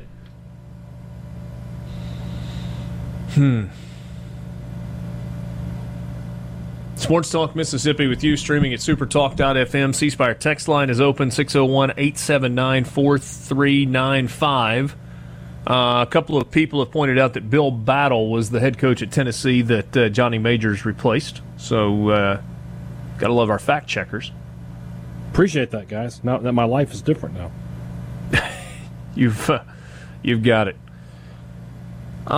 Give me some good news, guys. Feels like it's been a lot of heavy today. On the coronavirus front, because that is still a thing, the lowest % positive since this thing really began. In Mississippi or anywhere? Nationwide. Okay. So I'll there's take that good news. Under 5% now, so it was like 4-point-something%, but the lowest % positive in relation to tests administered, almost 500,000 tests, and under 5% were positive. So that's really good. Yeah. We had Governor Tate Reeves' press conference on before the show began from 2:30 until 3 today. If you missed that and you need a new driver's license, good news. The governor announced his safe return guidelines for permanent driver's license stations across the state to reopen this coming Monday. Listen to this quote. He said, "Let's be honest. They were a mess before. The pent-up demand created by the pandemic is only going to make existing problems worse. We think we've got a plan in place to make it run as safely and smoothly as possible. There's a lot of structural work we've got to do for a real fix." So if you need a new driver's license and your last name begins with the letters A through E, you can go in on Monday. F through L Tuesday. Anybody can go on Wednesday for walk-in Wednesdays. Thursday, last names M through S, and Friday, last names T through Z. Are they really calling it Walk-In Wednesday? Yep. Okay, great. That's exactly what they're calling. In the release from the governor's press secretary, it says walk-ins are welcome to visit on walk-in Wednesdays. Any idea when you can go to the barber shop again and get your beard trimmed? Asking for a friend. That's me. Is that on walk-in Wednesdays? I don't know when it is.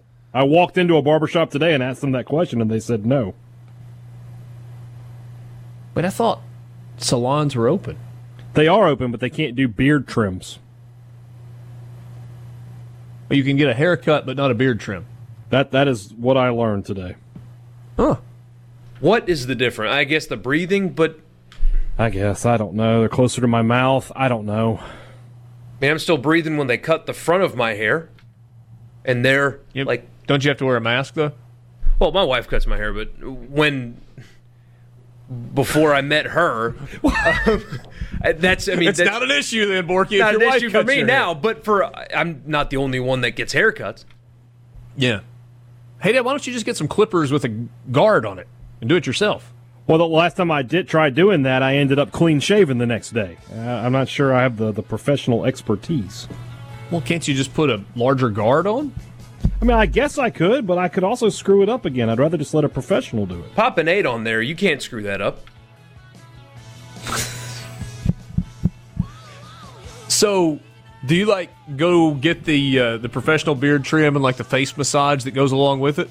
No, I just get a haircut and a beard trim at the same time. So were you able to get the haircut, or you just skipped on all of it? I don't really need the haircut that badly, but I need the beard trim.